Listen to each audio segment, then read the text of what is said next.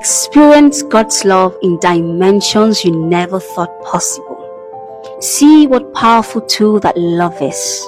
Understand what His banner of love over you is. Here on Bible for Breakfast, the Love Podcast. Hi guys, welcome to Bible for Breakfast, the Love Podcast. I am your host, Fibo Choma, and here we talk anything and everything surrounding the love of God. And on the very first episode today, we're talking about no condemnation. And with me here, I have a sister and a friend, someone I hold in very high esteem. She's a copywriter and an entrepreneur par excellence. Please help me welcome Zale. Thank you. Thank you so much, Choma. Thank you for having me. It's a pleasure to have you here. Thank you for coming. So today we'll be talking about no condemnation. I want you to give me your view on what condemnation is. Okay, I think in a very simple way, condemnation is judgment. Right. Yeah, it's a legal punishment for something you've done. Okay. You've done wrong, you deserve this punishment. So that's what, to me, condemnation is. Okay, and taking from that, condemnation, like you have said, is judgment, and judgment is a deserved punishment for a sinful act or for a wrong act. So it's something that you have done wrong, and the deserving punishment for this is condemnation and judgment. So condemnation, we can say, is well deserved because we have sinned, we have fallen short, and there has to be movement towards that. Yes. So people can't just do something and just get away with it. Right. So what does the Bible say about condemnation?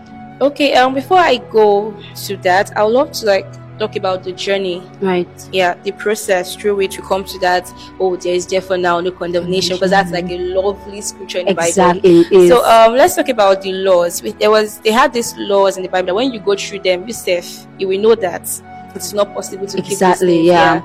And these laws only made you conscious of the fact that you're a sinner, because you cannot keep these laws. And then a part of the Bible says, "For there is not a just man upon the earth that doeth good or sinneth not."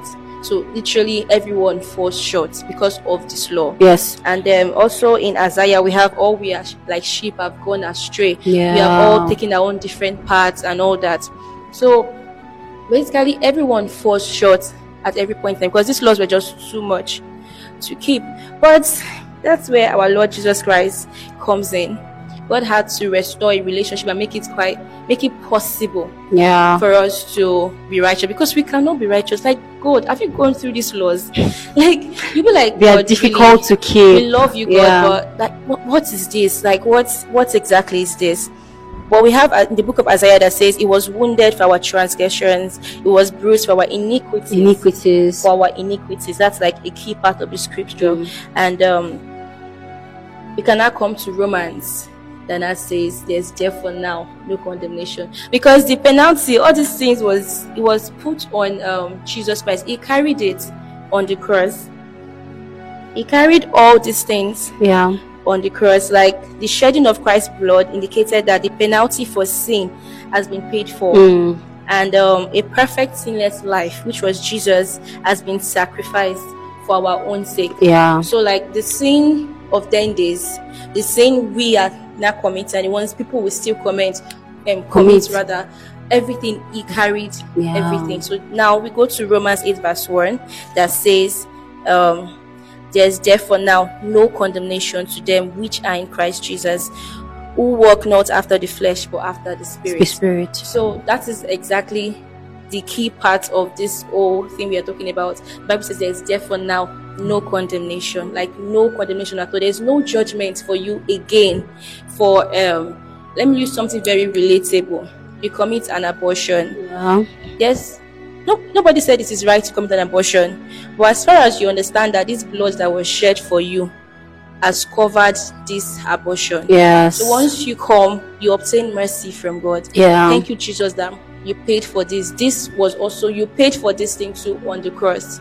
So there's no condemnation for you. So I have no right to condemn you. No one has a right to condemn you.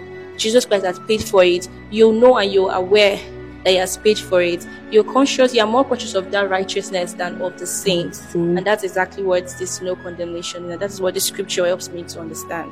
All right, thank you so much. Thank you. That was so insightful. Thank you. Thank you. Okay. Adding to that, I'd say, when he said there is therefore now no condemnation, we need to understand that he had gone through the cross. Exactly. So the cross led us to there is therefore now no condemnation. He says there is therefore now. Now is like it's a present word. So in years to come, it will still be now. Yes, exactly. So if you did something, if in 5 years you commit a sin, it is still now. There is therefore now no condemnation. Glory to God. Yes, there is nothing that can condemn you. And the Bible says, who is he that condemns? Certainly not Christ the anointed one. So if Christ cannot condemn you, who can? If Christ that came, gave up his life and brought you to a point where there is no condemnation, cannot condemn you, I don't think there's anybody on the face of the earth that has a right to condemn you, right? Because the blood has washed us clean. It is because of the blood that we can actually say there is no more condemnation, exactly. Right? So all have sinned. We went through the sinful process, and then it brought us to a place of such glory where we can now look up and say, I'm sinless. Yeah, exactly. Christ died for me. Christ died for me, so I am sinless, right? I have no sin. I am the righteousness of God in Christ Jesus. That's what this thing makes me understand. And if we come to relate this to love, the Bible says that Jesus died for us. Said he gave his only begotten son for us, and that was a move of love. That was a move of love. That was a move of love. It was because God loved us. He didn't want us to be condemned. He wouldn't want us to be condemned because he is so in love with us. He has looked upon us. And even the Bible says that love is forbearing. Exactly. So God in his infinite mercy sat on the throne and looked upon us and knew that in years to come, these people are going to fall short. And before they fall short, there has to be something that will bring them up even before they fall. And that's why he sent his son, Jesus Christ, to die for us.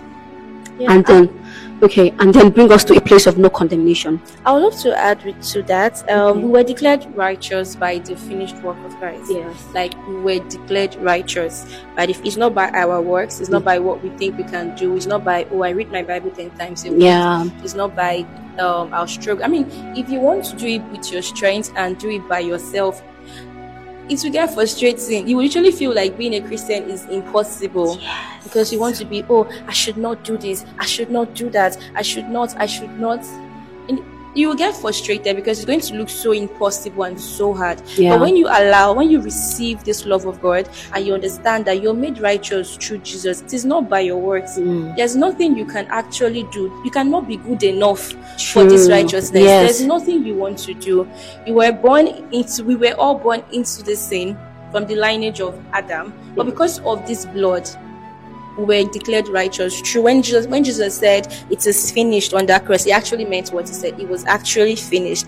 Everything necessary for us to be acceptable before God, he did it right there on that cross. Nice. So it doesn't matter what we've done in the past, no matter how big we claim that thing is, the blood is not bigger than the blood of Jesus, and that blood was shed like how many years back for us. So, and it's still speaking to now. So it doesn't matter what anybody has done. Yeah, we were declared righteous. All right, thank you. And adding to that, I'd say, people think that I have to be perfect to receive the love of God. Yeah.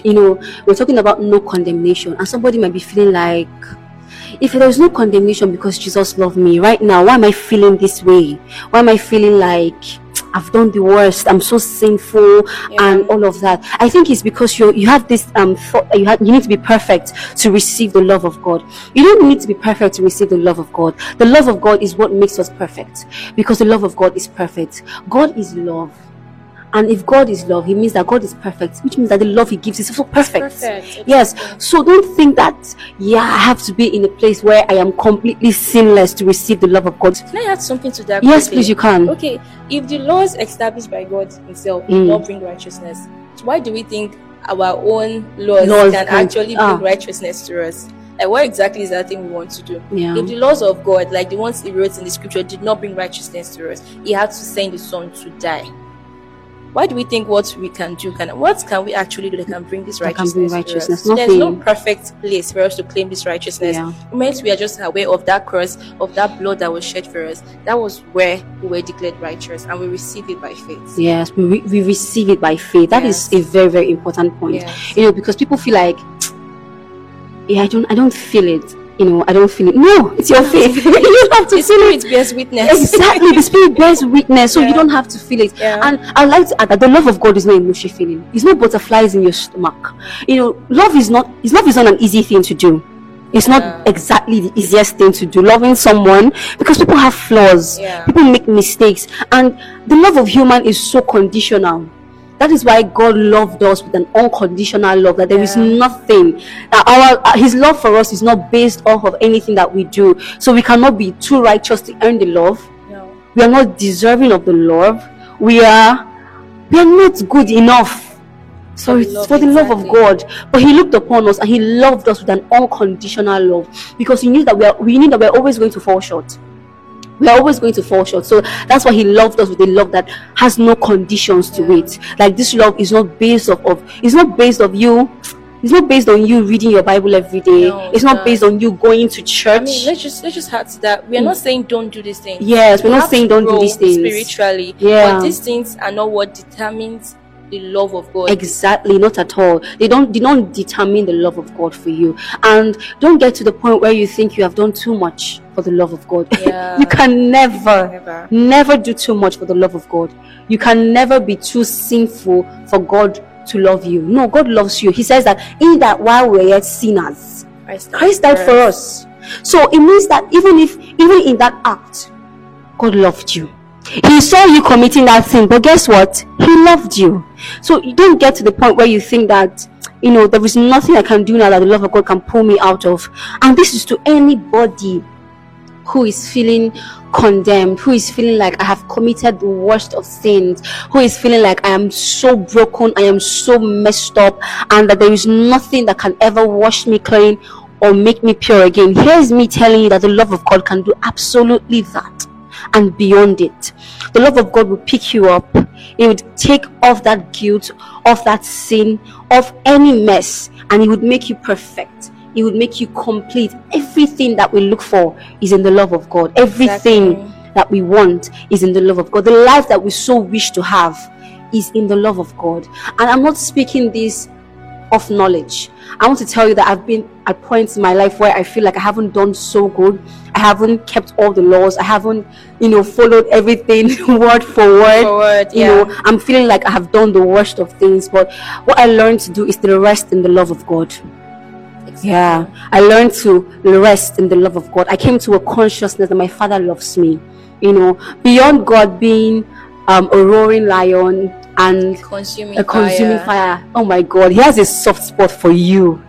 He has such a beautiful soft spot for you. He has that place where He sees you, and the King of Kings has butterflies in His belly. He's just looking at you, right? So don't get to that point where you feel like you've done the worst. No, you've not. I'm here to tell you that you've not done the worst. You can never do the worst, right? You can never. Wherever you are, the love of God will reach out to you and it will make you clean. The love of God will reach out to you and it will be a healing stream that will flow into every area of your life. I'll just say self-effort will only lead you into frustration. Exactly. Trying to bring yourself out, even traumatic situation that you go through, the love of God can actually bring you out of these things where you feel, because when you go through traumatic situations like rape or certain things, you feel like you're no longer good enough. The love of God can actually bring you out of these things and make you see yourself the way God sees you. Exactly. I mean, those things don't count. Those things don't reduce how God sees you. You're still the person He came to die for. Exactly. He still loves you. So He can bring you out of this traumatic situation, because if you don't heal from these things, there are so many things you lose out or you miss in this life because you're still trying to hold back to these things. So allow yourself to be loved by God. Receive this love. It is sufficient. You can never exhaust it. So allow yourself to be loved by God. And if you think you've done, I think you already talked about doing something wrong. So I'll just focus on people that have gone through certain traumas. Probably you grew up in a home full of domestic violence, or you went through certain things. I mean, there are so many traumatic things people can go through. Allow God to love you. Just rest in Abba's love. And some days when you're going through things, you've prayed and prayed and prayed, sometimes just calm down and tell yourself God loves me. Yeah. Tell yourself God loves me and just relax and rest in God's love. It will come true for you big time. The love of God is so unique and amazing, and I would really love everyone to experience this thing. And I'll end this by saying that you are the image of God. Yeah. And God cannot look at his image any less. So he would always look at you with so much love and adoration. Don't forget that. On the days when it's seeming like you've done the worst, rest in the love of God. Understand that God loves you. Say this to yourself consistently. God loves me. My Abba loves me. And you will see this love manifest in your life. You will see this love heal your heart. You will see this love heal your mind. You will see this love just flow effortlessly through your life. So no, you've not done the worst. You are not at the worst place of your life. You're not too sinful for the love of God. So allow yourself to be loved. Open your heart and receive the love of God. And this is me saying to you that God loves you. Abba loves you. And move with this knowledge and don't let it leave you.